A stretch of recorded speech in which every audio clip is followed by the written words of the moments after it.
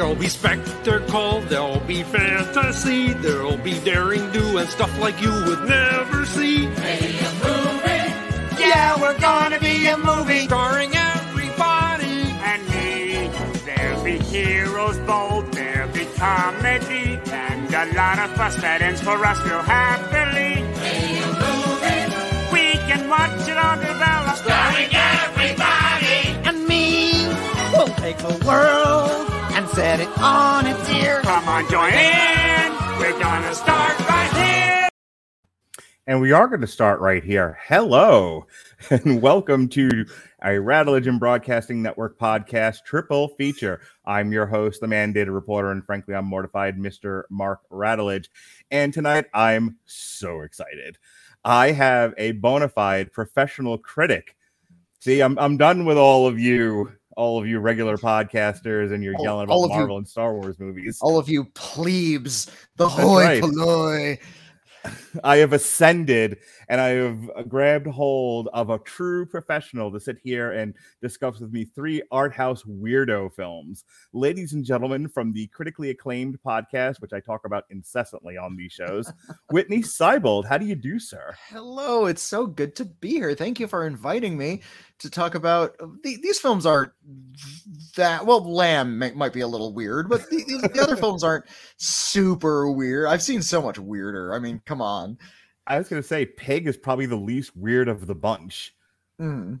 You know, so I when I saw the trailer for Pig over the summer, so that's what we're talking about tonight. We're talking about Wolf, Lamb, and Pig because that's my sense of humor, and I'm like I got to do these three barnyard art house films together. We gotta wait, hold on. We have to come up with like a subgenre term for like barnyard art house movies, like barn exploitation of some kind, or like hoofcore. You can call it hoofcore. I'm down with hoofcore. Yeah, although wolves don't have hooves, but it'll fit. Later, when I bump this on Twitter, I'm going with hoofcore. I'm gonna get that trending. That's perfect. I saw the trailer for Pig over the summer. I actually saw it with a friend of mine while we were on vacation, and I pitched. He's, at the time, I think like Snake Eyes was and M. Night Shyamalan's Old were out, and I had planned to do those when I got back. So I'm like, so we can't go see those. I'm seeing those with other people. Like, let's go see Pig. I hear it's John Wick, but instead of a dog, it's a pig. And it's not, and it wasn't that at all, but we ended up loving it. And I have to tell you, Whitney, I am, as much as I got into podcasting and talking about and trying to examine the summer blockbusters and, what are these films doing? How are they affecting the film industry? Is it just Jingling Keys, the movie, or is it, there's something to be had here? Over time, I've really gotten back to my roots of getting into like independent film, art house film, stuff like that, especially the stuff of the 90s. Earlier in the summer, we did a movie called Spun and stuff like that. And not everyone's always with me on those. But I want to hear a little bit about you. For those of you who have never heard Critically Acclaimed before, tell us a little bit about your background. Oh, God, what is my background? Well, I'm a Leo. I have been podcasting with my podcasting partner, William Bibiani, since 2011. He and I were neighbors. It turns out we had similar interests, and we ended up just sort of falling into the biz together. He had a job that required a podcasting partner, and we've been sort of doing it in one form or another ever since. Prior to that, we had both been writing here and there in sort of a very loose freelance fashion. But yeah, we've both always pretty much been deeply interested in film. I majored in film in school, if that's something you need to hear about my background. I don't know. Yeah, we've been podcasting for a really long time. We ended up launching our own network a couple of years back, and now we've been doing that. And it's been very freeing running our own network because we get to talk about whatever films we want. There's no mandate. We don't necessarily have to see the big commercial releases. We do, but we can push them off to the side if they don't interest us that much. And as such, yeah, we've been able to get into the weirdo stuff we're more interested in. Last year, the pandemic year, has been weirdly exhilarating in that when all of the big blockbusters were kind of out of the picture, theaters were closed and a lot of the studios were delaying their bigger releases, that kind of opened the door for us to have deeper conversations about little things that other people wouldn't have noticed otherwise. So the film I like to go to was The Vast of Night, which was this really wonderful tiny budget independent movie about an alien invasion, but it was mostly through like monologues and conversations and really foreboding soundscapes. It was the year that we can kind of look to streaming and see a lot of what the more interesting things were coming out of that, those venues that studios were putting their money into. So we got to discover things like the Small Axe cycle, which was the best films of the year, and going back to the blockbusters was a little bit disenchanting.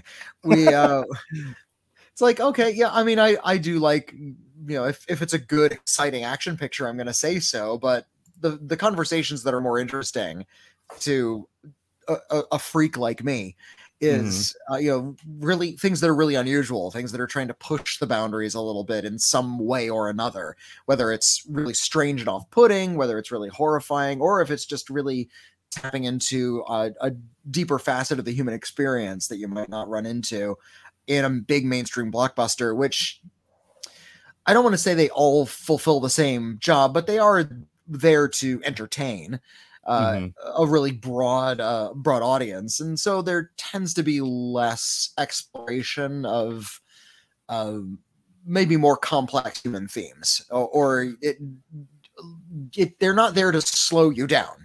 They're not there to calm you. They're not there to provoke. They're there to kind of comfort, give you something that you are kind of familiar with already. And those, for me, those are less interesting conversations. I tend to aim my eye toward things that might challenge me or even hurt me a little bit. But that's the kind of freak I am. When I was in college, I wasn't a film major, but I took a bunch of film classes, directing classes, stage classes, that sort of thing. And my friend and I used to haunt the Tower Records, as a reference from back in the day. And we would go, when DVDs were like a new and wonderful thing, and a lot of stuff, like a lot of the Roger Corman B movies, a lot of the blaxploitation films were like soul cinema. We used to haunt the Tower Records and go through the DVD bins looking for all these old movies. I really fell in love with like the decade of the 70s decade of movies, that sort of thing.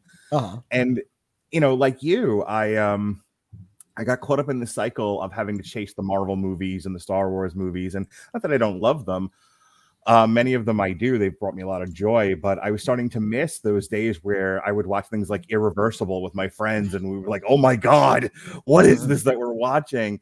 And the movie, oddly enough, that got me back into remembering that I used to love independent cinema and weirdo movies was Zola. Did you see Zola this year? And unfortunately, I haven't. That's actually one of the ones that passed me by this year, just in sort of the to-do of all the other releases. But yes, I've heard nothing but positive things about Zola. It's so good, and that is right in my wheelhouse. It's just two strippers on a road trip, and it's hysterical.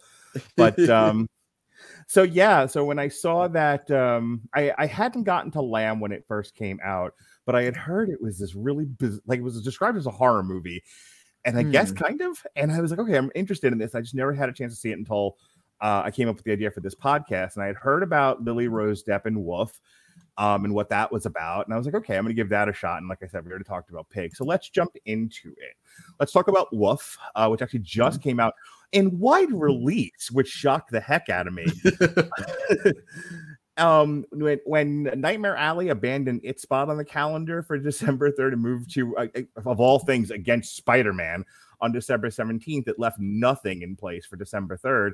And the only wide release left was this movie, Wolf, which is this Irish-Polish film about a man who suffers from species dysphoria, and he's committed to an asylum where he gets treatment by a therapist called the Zookeeper, and there's all these other kids in there, and they all think they're these different animals. And I heard your review on Critically Acclaimed, and I wasn't sure if it was the last one you guys did, so I wasn't sure if you just ran out of time or ran out of things to say about this.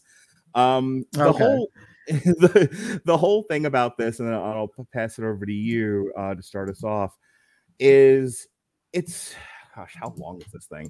It was just a little over an hour and a half, and it's basically you just follow the treatment of these patients in this asylum, and over the course of time, the treatments become more harsh, and the treatment by the zookeeper becomes harsher. And to a point where it becomes abusive. The main wolf in this thing, George McKay, who plays Jacob, he starts to regress, and he's exhibiting more of his wolf characteristics, his wolf persona, as it were. And that causes the zookeeper to in turn become more hostile with him, which then causes the patients to revolt. And eventually Lily Deprose, who thinks she's a wildcat of some description, helps him escape. And this is what I really want to hear your thoughts on. At the end of the movie, Lily Rose Depp gets him to the fence, and then they're like, okay, we can escape this place, this horrible place that we've been in that isn't working for any of us. We can leave. And she goes like, I can't. And she says something really brilliant in this. She was just like, we have no money. We have no way to live. We're animals. I'm a girl. This is going to go badly for me. I'm not leaving, but by all means, you get out of here. And he's trying to convince her to go. And finally, he it's pooper get off the pot. So he hops the fence and he makes a run for it. And she stays. And while I thought that was probably the most truthful part of the movie, this idea of like, this is terrible, but I'm never good. This can only get worse for me. So you make a run for it, you muscular man, you. And I thought, and I was thinking about what you said at the end of the review, and I had a kind of a similar reflection. I was like, it's the point of this movie. It's better to be happy and nuts than it is to be sad and angry but sane. And I'm like, what are we saying with this movie, Whitney Seibold? Well, I think the director doesn't really know. I think it purports to be a celebration of outsiderness, kind of finding your bliss, being a blissful, happy kook in a world that doesn't have a place for you. That I think is what the statement with this species dysphoria is. These are young people, and they're all young, and they're all white, and they're all affluent, and they have this species dysphoria. They want to escape whatever they're doing. They clearly need to leave the human world. And the frustrating thing about the movie is the psychology of the characters is never really delved into. No, we never get any sort of sense as to why this has happened or what their life is like at home. We see that some of them have like doting wealthy parents who are trying to cure them of whatever this illness is. And also that they're not making any kind of effort to understand them, which makes me think it has this kind of outsider quality to it. Think of a movie like this could have been made by Tim Burton, who makes movies about these sort of like kooky outsiders. And so it's not really a psychological treatise of any kind. And so we're not getting into the minds of the characters in any kind of, I feel, meaningful way. All we're seeing is these people who need to escape. And the frustrating thing about this movie is I sympathize far more with the zookeeper than I do with any of the patients. The zookeeper is trying to, he's not trying to delve into their psychology. He clearly thinks very little of this psychosis. Yeah, he's doing a lot of reality testing. The girl who thinks she's a parrot is a big example of that. Yeah, and like the girl thinks she's a parrot, she's wearing feathers and has this beak, and it's kind of an absurd image, but we're also meant to sort of sympathize with her because the zookeeper is yelling at her, and there's a scene in the movie where she's standing in a window, flapping her wings, about to take off like a parrot would, and the zookeeper, Paddy Considine, is encouraging her to do that. It's like, jump, fly.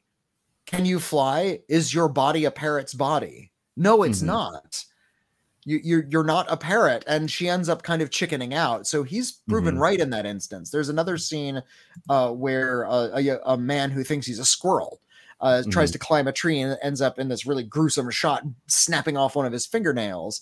And, in that moment, it's like, oh, wait, I don't have claws. And yet, you'd think these would be kind of moments of minor catharsis, either for the patient or for the zookeeper.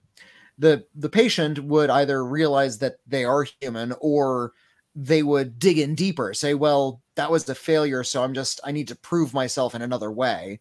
Right. And neither of those things are provided. They're not, or it would be, if anything, it's just a catharsis for the zookeeper. He's the one who's sort of proven his point. And the fact that they keep on retreating back into their animal natures, like, is that a failing of some kind? Is that a failing on the part of the patients? Is it a failing on the part of the zookeeper? It just, they're not really following through with the way these people think. Yeah. And that's incredibly frustrating. And all I want to do by the end of the movie is do more of those zookeeper tests. Say, he's yelling at the people at the end, just sort of screaming, saying, you're not, and like he's just lost his cool. He just gets so frustrated that he starts screaming at these people. And I can tell the filmmakers wanted that moment to be a moment of revelation that he's the real animal here. Right. He's behaving like a monster. Right. You're supposed to see him as the villain, and like you, and the whole time I'm going, but he's right. They're dysfunctional. This is not the way to be. And there's also no indicator that the characters are any happier being animals. They all seem really miserable in this asylum. And it's not because of the asylum. It's just because they have no place in the world. And maybe we're supposed to sympathize with that sense of being lost. But I mean, the film isn't doing the heavy lifting to get me to feel that. My struggle with this movie, just a half a second on my background. I'm a licensed clinical social worker. Okay. Have been for about 20 years now, mostly working with really impoverished people, or in the last decade, correctional healthcare. And I immediately recognize these as coping mechanisms for trauma. Now, I'm able to project that from myself because of my background. I wish the movie had talked about, like, even like, I'm not asking for them to, as you said, do a treatise on mental illness, but it would have been nice to have had at least a line or two or a conversation about, hey, these are people who develop these dysfunctional coping mechanisms for the trauma they've suffered, and talk a little bit about the trauma. The whole thing is sort of a like cognitive behavioral exercise in, okay, well, act like, walk like a man, be a human being, not a squirrel, not a parrot. I mentioned reality testing. To walk on two legs, not on four. To walk on four legs breaks the law. What happens when the rules aren't fair? That's right. Oh no, where we go. They should have played No Spill Blood by Oingo Boingo over the credits. That would have been great. I would have had a good laugh, and I needed it at the end of that movie. Just to sort of bring this to a wrap, I liked the movie, as sort of just because we digest so much of like the Marvel, Star Wars, Ghostbusters type stuff out there. I at least like the movie that was trying to, be small and point to a very specific thing and play with it and say, well, what if we had this group of people who thought they were animals? What would this look like? And, but like you said, the problem is, the movie is making the sanest guy in the movie seem like the villain. And I'm like, I don't really like your perspective here. The narrative perspective of this movie seems, I don't want to, it seems like it forgives mental illness as some sort of like, I don't know if you remember the Predator movie from a few years ago where they thought autism was a superpower. Yeah. That sort of thing. That Alice in Wonderland, sort of psychedelic 70s, 60s, like, craziness and mental illness and drugs are all wonderful and should be celebrated. And it's like, yes, but then how would we eat? Yeah. Who makes the stuff and grows the food if we're all nuts and having fun? Yeah.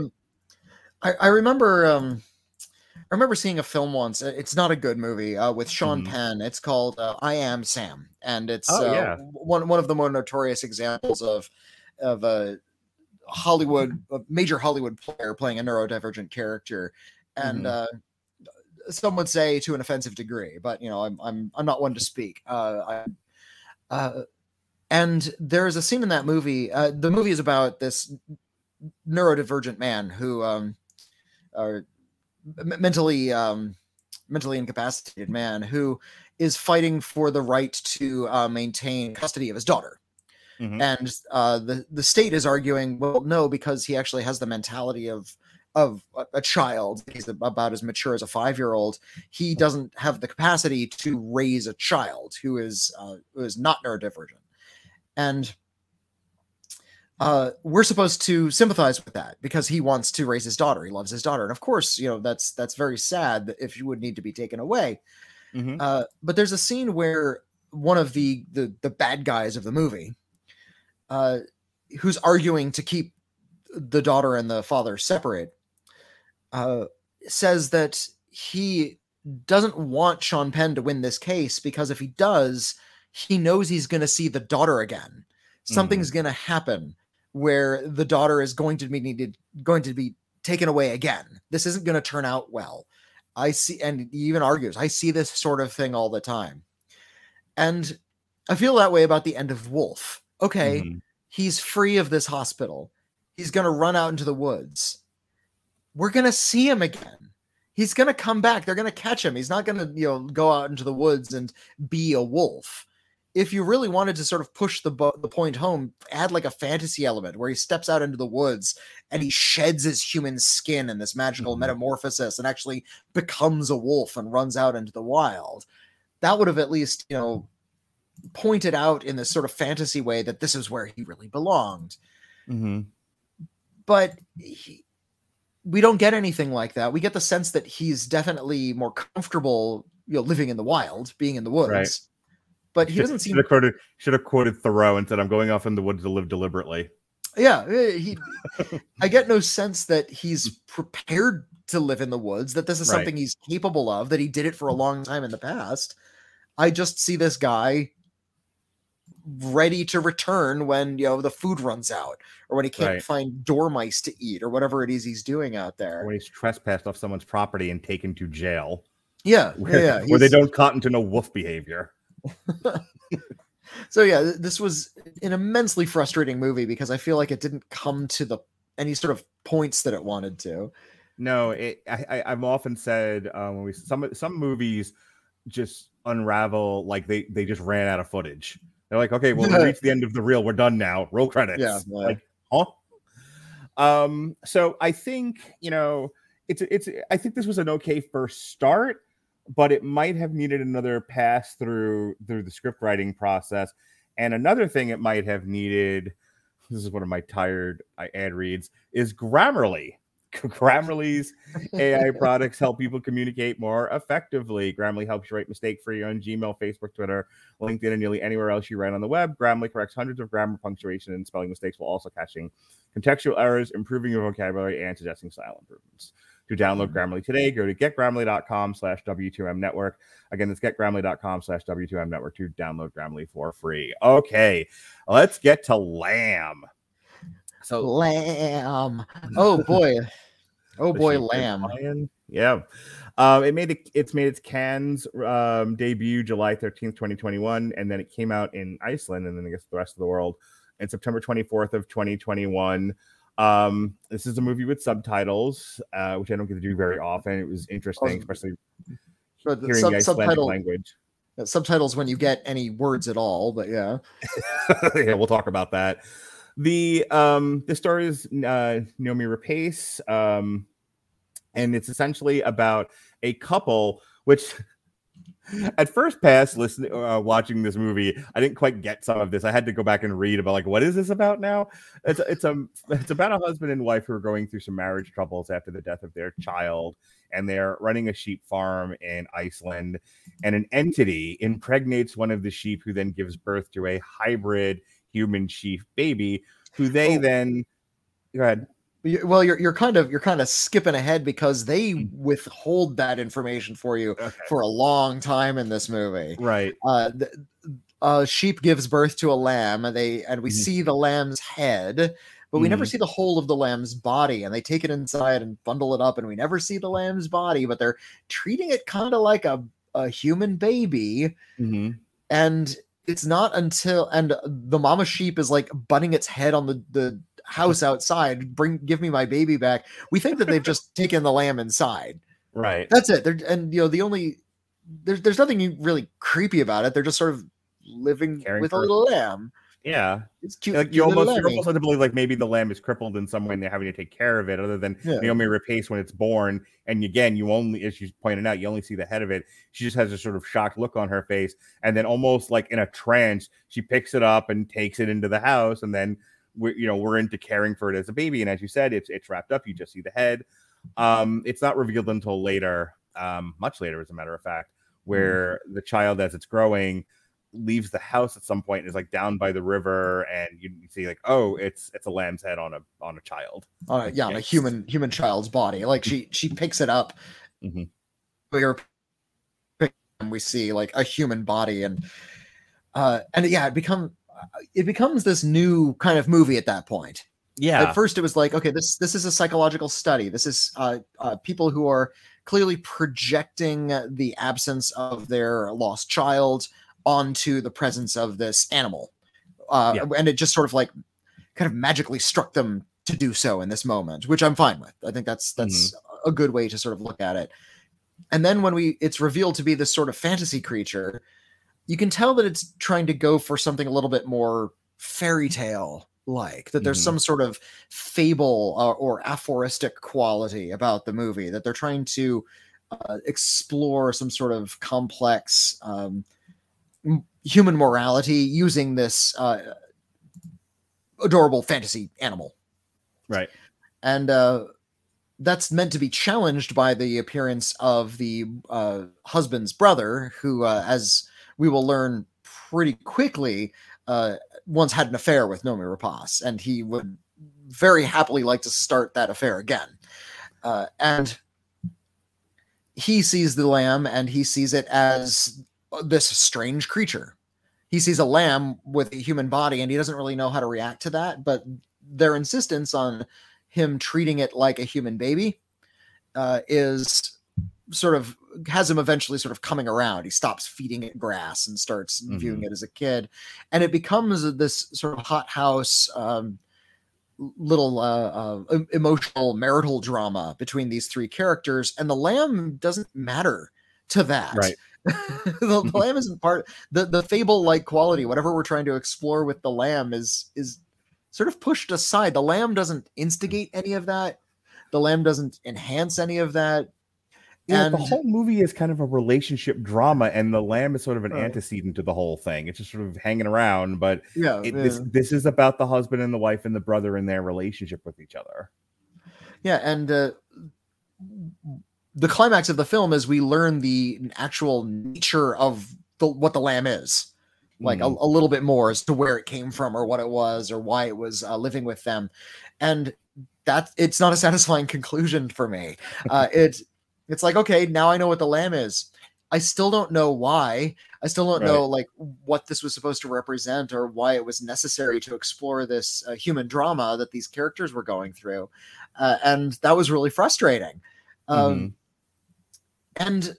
the most frustrating thing of all was listening to the score of this film, listening to the music and the long contemplative shots and these beautiful vistas and this big valley in Iceland. And it is trying to trick me into thinking that this is a horror movie of some kind, that there's some sort of sense of foreboding, that something really horrible is going to happen because of this lamb, or that the true nature of this lamb is going to reveal the true inky blackness of the human heart. No, it doesn't. Nothing really kind of comes to a head. Nothing really terrifying happens, but it's being directed as if what I'm watching is supposed to be terrifying. And that's really frustrating, because that is a bad stylistic choice. If they had made it a little bit more plinky and a little bit more lighthearted, or even a little bit more folksy about, some sort of bardic tradition, as if we were being told this kind of story, rather than focusing on the long natural shots and the really spooky score, then maybe I would have picked up on something a little bit different. But your insistence on me taking this as a horror film isn't working. It's a movie that wants you to be contemplative. It wants you to be thinking about what's happening while it's going on. It wants you to listen in closely. There is a lot of whispering and long, soulful glances at the camera or looking askance and all of that. And sort of like artfully done. It's a very pretty movie to watch given the landscapes and whatnot. But when you sort of take a step back and you're like, okay, I can appreciate its sort of indie quality, but what happened in this movie? I've only seen clips of it, but Adam Driver and Scarlett Johansson in A Marriage Story. I mean, like, this is a marriage that's going down the tubes as near as I can tell, and they think they're and they're having a fight. I was thinking about this before. I'm like this was like somebody who watched like Ruthless People or something and was like, okay, but what if we removed everything that made that movie fun and just focused on the marriage falling apart? They're like, okay, but who would watch that? All right, but what if we put a lamb hybrid in there? Like, it's like kind of like with Wolf, where you start to wonder, what is it you're trying to tell us with this movie, and why did you think you needed the lamb in there? Because if you just wanted to talk about how marriages fall apart and how children can affect a marriage, especially the death of a child, there's a movie in there. There's plenty of movies in there. Plenty of movies that have done that. But if you're going to then throw in the mutant lamb, you need to do a little bit more to it than it just being a casual observer to this world around it. Peter comes off as even when the highest point of tension in this movie, short of the ending, is when Peter goes to shoot the lamb, and I really did have like an abject moment of horror, like, oh my god, he's going to shoot this child lamb thing, and what's going to happen, and then the way that it's cut, you don't get a sense of why he changed his mind. He does. You're supposed to extrapolate that he had it. He couldn't do it. He had a moment. His conscience got to him, something along those lines. But nothing ever gets really explored. Yeah, well, I mean, I understand that moments. That's like a Disney movie moments. Like, I gotta shoot Old Yeller. Oh, I can't do it. The dog is too cute. The lamb is cute. It's a lamb. Lamb, he's like a little cute, and it's also like has a human baby. So it's I understand his difficulty in that moment, but yes, it doesn't really lead to anything being unlocked or changed in him, and that's really frustrating. Yeah.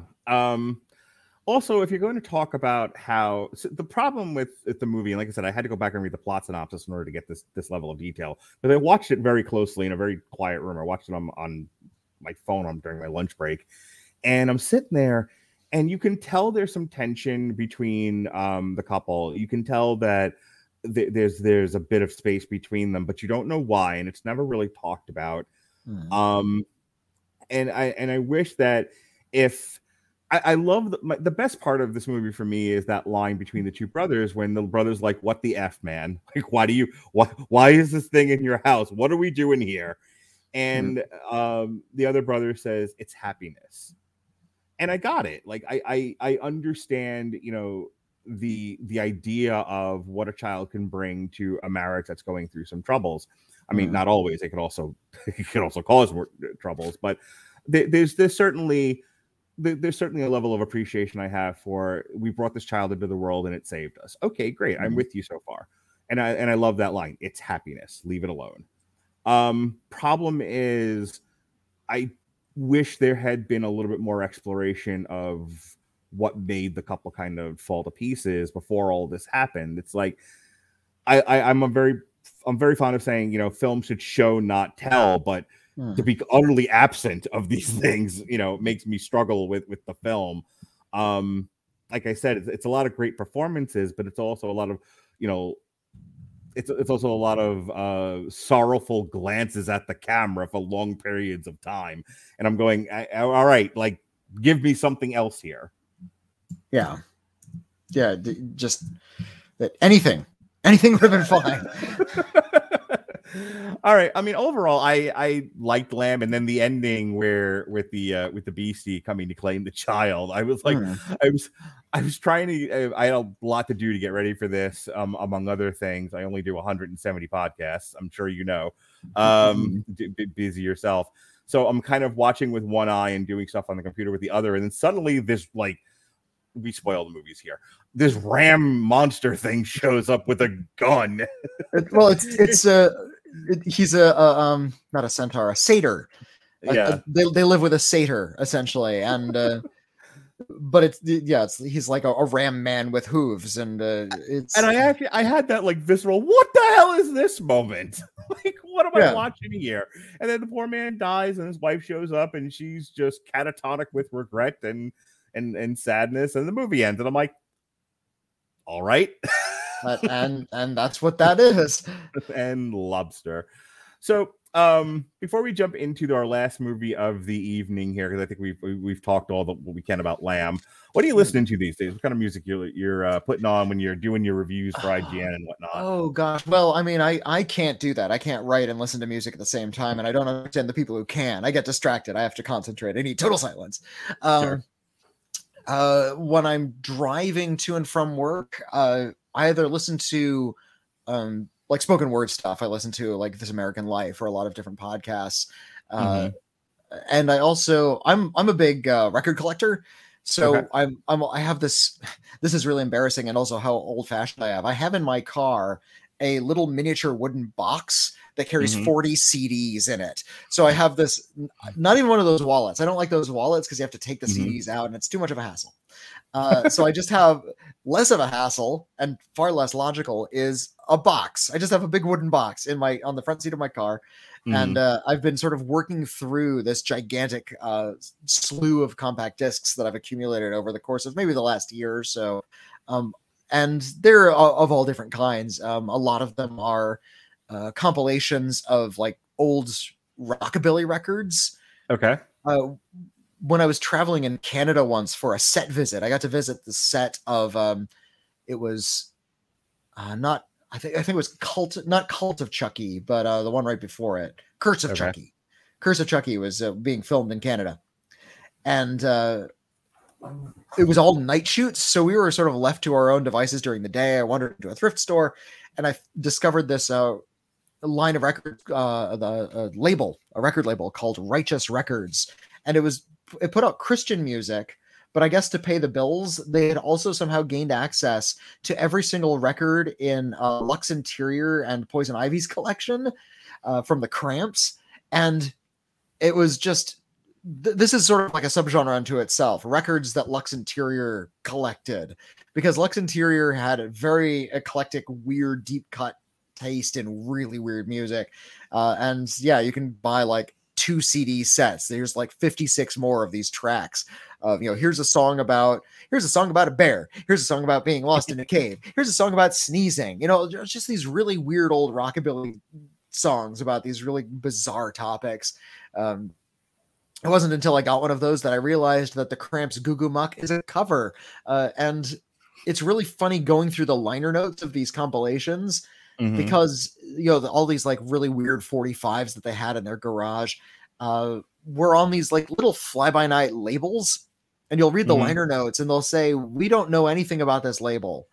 Like it was formed just to record this one song and then it broke up. We think we don't know anything about this artist. We can't find his name anywhere. We don't know anything about the musicians who played on it, what studio musicians might have been on it, but Lux Interior had one. So we're going to put it on here. Like that's Lux Interior's collection was he found every record there was only a single copy of and then based a band on it. That's friggin' cool. That's what I'm listening to these days. Well, I'll tell you, you remind me of again back in the old days where my friends and I used to go to like independent record stores. That plus we would go to Tower Records, or we grew up in the malls of the '80s, so there was the Sam Goody, and always looking for like the most obscure thing we could find. And so while I appreciate Amazon Music's 70 million tracks that you can stream with our giveaway here that we're doing, a free 30-day trial of the Amazon Music Unlimited service. If you click the link in our description of this podcast at getamazonmusic.com/W2M network, I do miss the hunt and peck and the thrill of the hunt of going to the record store to find, oh my God, I found an old Ministry single that I'd never heard of before, things like that, or when people used to like on consignment bring in mixtapes that they had, like professionally made mixtapes that they made. I remember those from when I worked in record stores. All right, so back to where we started here at the top of the show. Pig, starring Nicolas Cage. And I just want to share this with you really quick. There's a debate going among all of my movie review friends, people I podcast with. They can't figure out if Nicolas Cage and Bruce Willis are just taking these movies now because they like to act. They are professional actors. This is their passion, and they'll just kind of and they're at a point in their careers now where they can just take any project that, you know, just to play, or they owe gobs and gobs of money in gambling debts. No, we can't decide. Well, for Nicolas Cage, it might be the debts thing, because his debt was widely publicized. We know about the money he owes. Bruce Willis, I think he's just working. You know, this is how he pays bills. He needs to act. He is an actor. He needs to act. He's known for acting in action films. So sure, he's going to star in this little low budget action film. He's not above that. I actually kind of respect the integrity, although making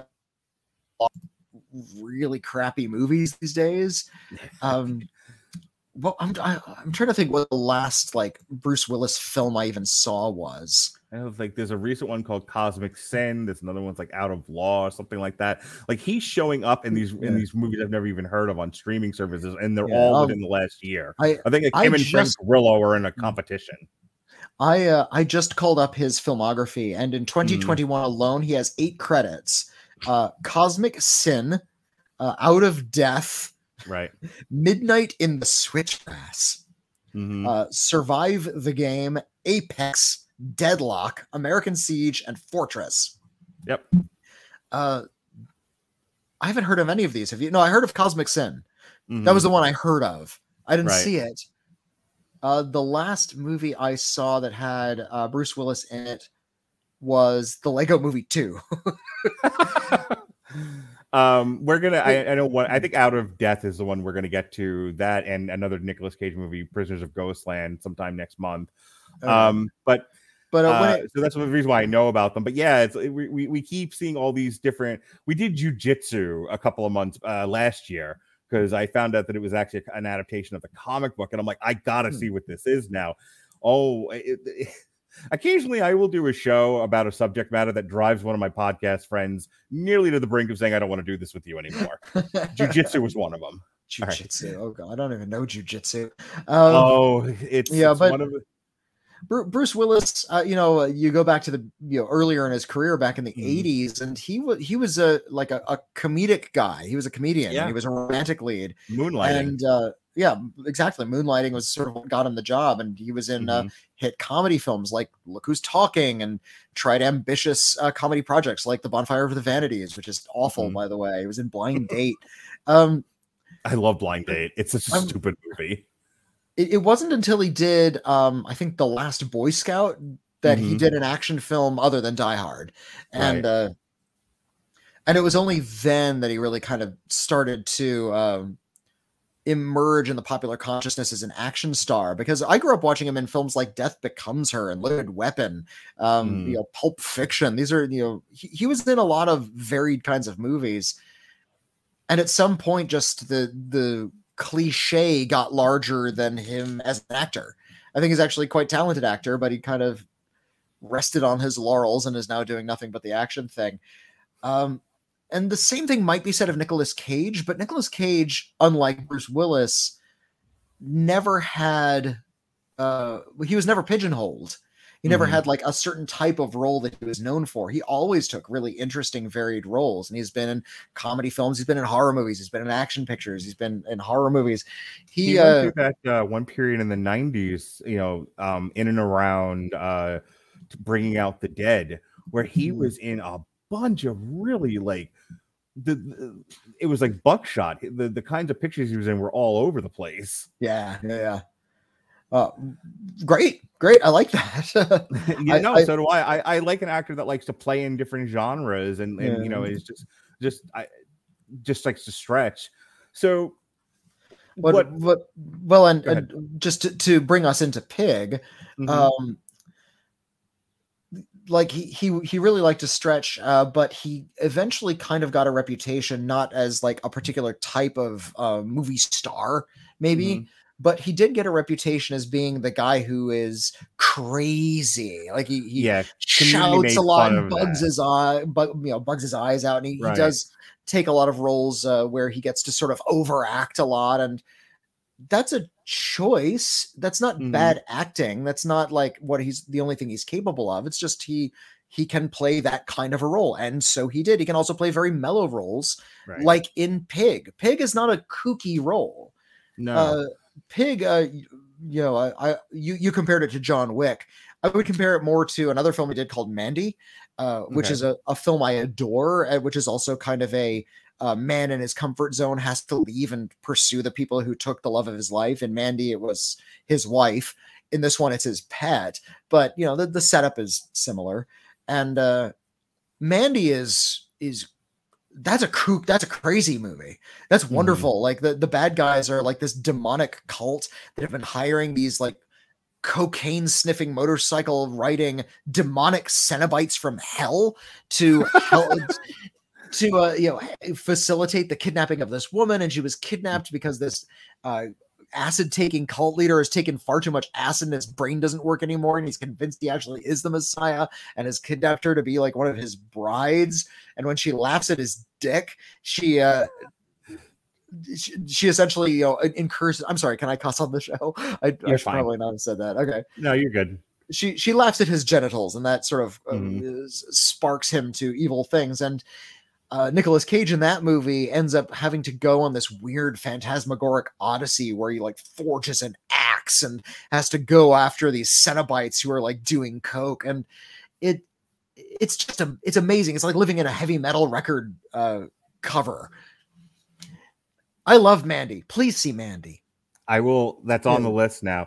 You went exactly where I wanted to go with this, because that is what everybody that I do this I do movies review with just thinks of Nicolas Cage as kind of like a almost more modern Robin Williams from the 70s on coke, just eyes bugging out, going crazy, and screaming into the camera. And the thing about Pig, and we'll get into the plot real quick, is it's such a much more reserved performance. It was refreshingly reserved, especially for Nicolas Cage. It's a really simple premise. He's a retired chef that's living as a recluse in the forest of Oregon. He's got a truffle pig. That's how he makes his living, is he hunts truffles and he sells them to a wholesaler.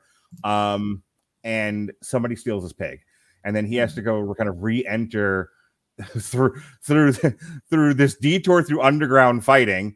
He has to re-enter the culinary world in order to try to get back his pig. And along the way we meet the wholesaler's dad, who turns out he was married to this woman, and the last meal they had together where they were happy was actually cooked by Nicolas Cage, and he sort of uses all of that to try to get his pig back, which turns out in the act of stealing it was killed by these meth heads.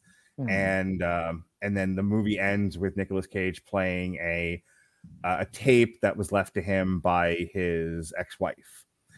And I love this movie. I love it for its simplicity. Like I said, somebody sold it to me as like John Wick. I remember like the Twitterscape was that was the whisper on it. And it's, obviously he's not punching people to death for 90 minutes like Keanu Reeves does. It's much more thoughtful than all of that. It's sort of a mystery. He's got to figure out, he's got to talk to people, try to figure out what happened to this darn pig. But it also, and this, I do enjoy a good cooking show. I love Jon Favreau's The Chef Show. I was really into that documentary series for a while. Oh, well, I mean, that's what's replaced Law and Order as like the nation's comfort food. Is just when you're not eating, you're watching shows about eating. My wife and I more often than I care to admit have dozed off to a rerun of Chopped on the Food Network. Which is it's a cooking game show that somehow has lasted 50 seasons. It's amazing. If we're not watching Family Guy to go to bed, we're watching Diners, Drives, and Drive-ins, or however that goes. Diners, Drive-ins, and Dives. Yeah. But the point that I was getting to, and I want to get your feedback on this, is how much this is a love letter to like the culinary world, and sort of the high point of this film for me. It's my favorite scene in the movie, and I'll throw it over to you, is where they need to talk to this chef who now owns a modern restaurant, and they need to get information from him. It's my favorite scene too. Yeah. And he's loath to give it up. And it turns out he used to work for Nicolas Cage, and Nicolas Cage sort of very calmly, very sharply lays into him about how he sold out and opened this shishi modern hoity-toity restaurant instead of opening the gastropub that he wanted to. Yeah. You know, and he ran away from his dream. And this guy's performance in this is so key, because he has, like, I don't know if you watch wrestling at all, but he has the Vince McMahon pulling his ear, his whole world is falling apart around him moment as he's trying to get through this conversation with Nicolas Cage. And he knows he's right, but he can't admit that. It's such a great scene. Yeah. Well, I love that. That's my favorite scene in the movie as well. And I think I liked it because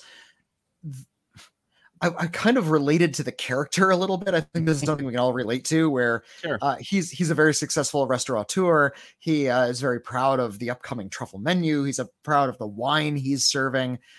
And he's also incredibly awkward and kind of dorky in that he's trying to laugh off the criticism that he knows is completely legit. And that's I think that's something we all do. If somebody says something really harsh to us, we don't recoil. We kind of, joking? Yeah. Yeah, we're joking. It's okay. I know it's legit, but we're joking. And so I love that performance from that actor. But I also, it reveals a lot about the characters in that one scene. It reveals that Nicolas Cage remembers a lot. And I know that a lot of people who have perfect recall tend to withdraw. It kind of affects their mind a lot. And he has perfect recall. And that explains an awful lot about him choosing the path that he did, leaving the restaurant business. Right. It reveals that the restaurant business is a lot like the mob, which is completely believable. It's not this weird fantasy that, isn't it funny that the restaurants are kind of like the mob? No, I would buy that they're run that way, that they're stealing chefs and like hiring meth addicts to steal like rival chefs' truffle pigs. Like that seems kind of realistic to me. But hot culinary universe. Yeah. And but yeah, that poor pathetic chef who is successful has revealed in that moment like that he wanted to open this pub, and that he still had in his mind the star dish that he was going to make. It was like it was like a liver egg of some kind. And I think we all have that moment where we realize we've chosen the path we've chosen for ease and success, because that's kind of where we want our lives to be. And we did have to cut something off. And it's not like we gave up on our dreams. It's just that we found the practical path. And here's Nicolas Cage, who is so passionate about food. He was willing to live in the woods with a pig by himself to complete, sort of living his dream, rather than compromise and open up this restaurant that he doesn't care about. Where's your passion, man? We understand that he's a deeply passionate person, that this other guy kind of gave up his passion. There's so much life in that one scene, in that one moment. I really, really loved it. And I liked the rest of Pig besides. Yeah. I was thinking about, I think the other part of the movie that really stands out to me is when they're making the meal for Darius, Amir's father, I believe is his name, and how lovingly the camera shows them preparing the food. It's I've heard you guys talk about how sometimes there's the phrase out there like the male gaze, or the camera is leering, and here it's the camera is showing you how much love there is in making this food, how much effort goes into it. And it's a very nice series of shots, a very well shot scene, I think. And then his it's a great bit of acting on the character who plays Darius's part, where he's eating the food and then he remembers, and he kind of has this breakdown at the table. And then of course it ends in a fist fight. But it's a little unfortunate, but I'll allow it. And then the tragedy of it all is there was no saving the pig, because the pig was gone by this point. And I was that is really, really sad. And like like I said, I'm watching this movie in contrast to it's like right smack in the big reset of the summer blockbuster season after COVID, and it was just nice to see like a reflective movie about a guy who who's again his relationship ended and he sort of latched onto this pig and this pig is gone and he just like, can I have this just one thing in the world? Can I be left alone with this one thing and be at peace? And no, the answer is you can't. Yeah. And what a tragedy. So much of what comes out of Hollywood has to be a crowd pleasing ending. It was kind of sadly refreshing, if I could use that oxymoron, to see a tragedy play out the way that it does. It's the best film of the three, I think. Pig. Oh, definitely. The other two, I think, didn't really sort of think out what they were trying to do, as we've already talked about. And this one, is about something. It is about sort of the human condition and sort of what drives us to certain kinds of passions and how we elect to live, follow. That melancholy is carried everywhere on Nicolas Cage, and he's excuse me, he's coated in blood for a good portion of this movie. He gets in this big fist fight, and he never washes off, and that kind of bugs me, especially when he's in the kitchen later on preparing food for somebody else. Like, you'd never go into a kitchen covered in human blood. That's not sanitary. No chef would do that. They'd wash up first. I suspect you don't watch a lot of combat sports. Well, I mean, I don't doubt that he'd be coated in blood, but I doubt that. I was thinking he would take a shower eventually. No, it's just like, but I didn't know if it was just the walking to the kitchen in blood or just the fact that he was covered in blood. Only because like I have seen watching a lot of boxing and MMA, just these guys just covered in blood, and they're like, man, let's go, let's keep fighting. So I was amused by that whole fight scene, but to be honest with you, I thought it was better than what they did in Bruised. I didn't see Bruised, but yeah.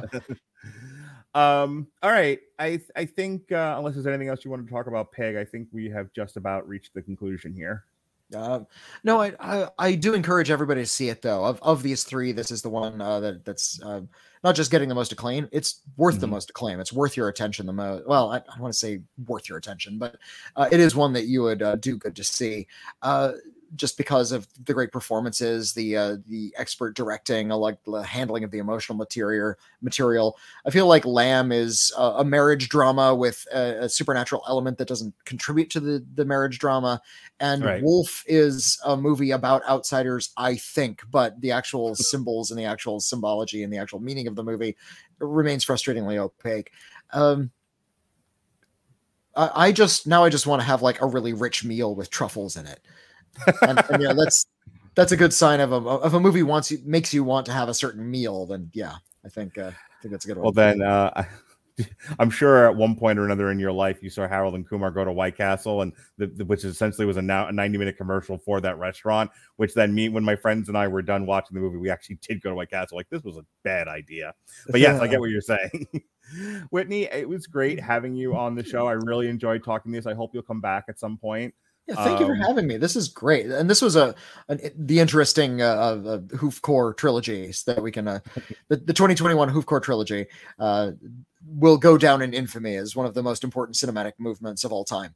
So I'm glad I was here to kick the doors open and let the world know. Sure, people should take a minute, maybe not see, maybe take a break from seeing Ghostbusters and Eternals and whatever the next crazy Marvel thing is, and what, for God's sakes, watch a nice little indie flick. Go see Licorice Pizza. That's actually next on my list. I watched before tonight. My wife and I watched Spencer. Speaking of weirdo flicks, see this all we are lousy with options with PVOD and streaming out there. There's all these really good movies to see. So take a break is all I'm saying. And Whitney, it was really great to have you. Go ahead and do your plugs where they can find you. where can't they find me? I run a podcasting network with one William Bibiani. We do a podcast or two every day. It's called the Critically Acclaimed Network. We have a regular show where we review new films called Critically Acclaimed, but we do many other shows besides.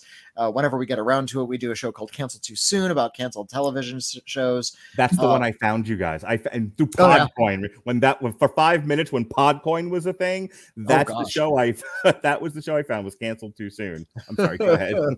And if you subscribe to our Patreon, you get even more shows. We do shows about Batman. We do shows about Star Trek.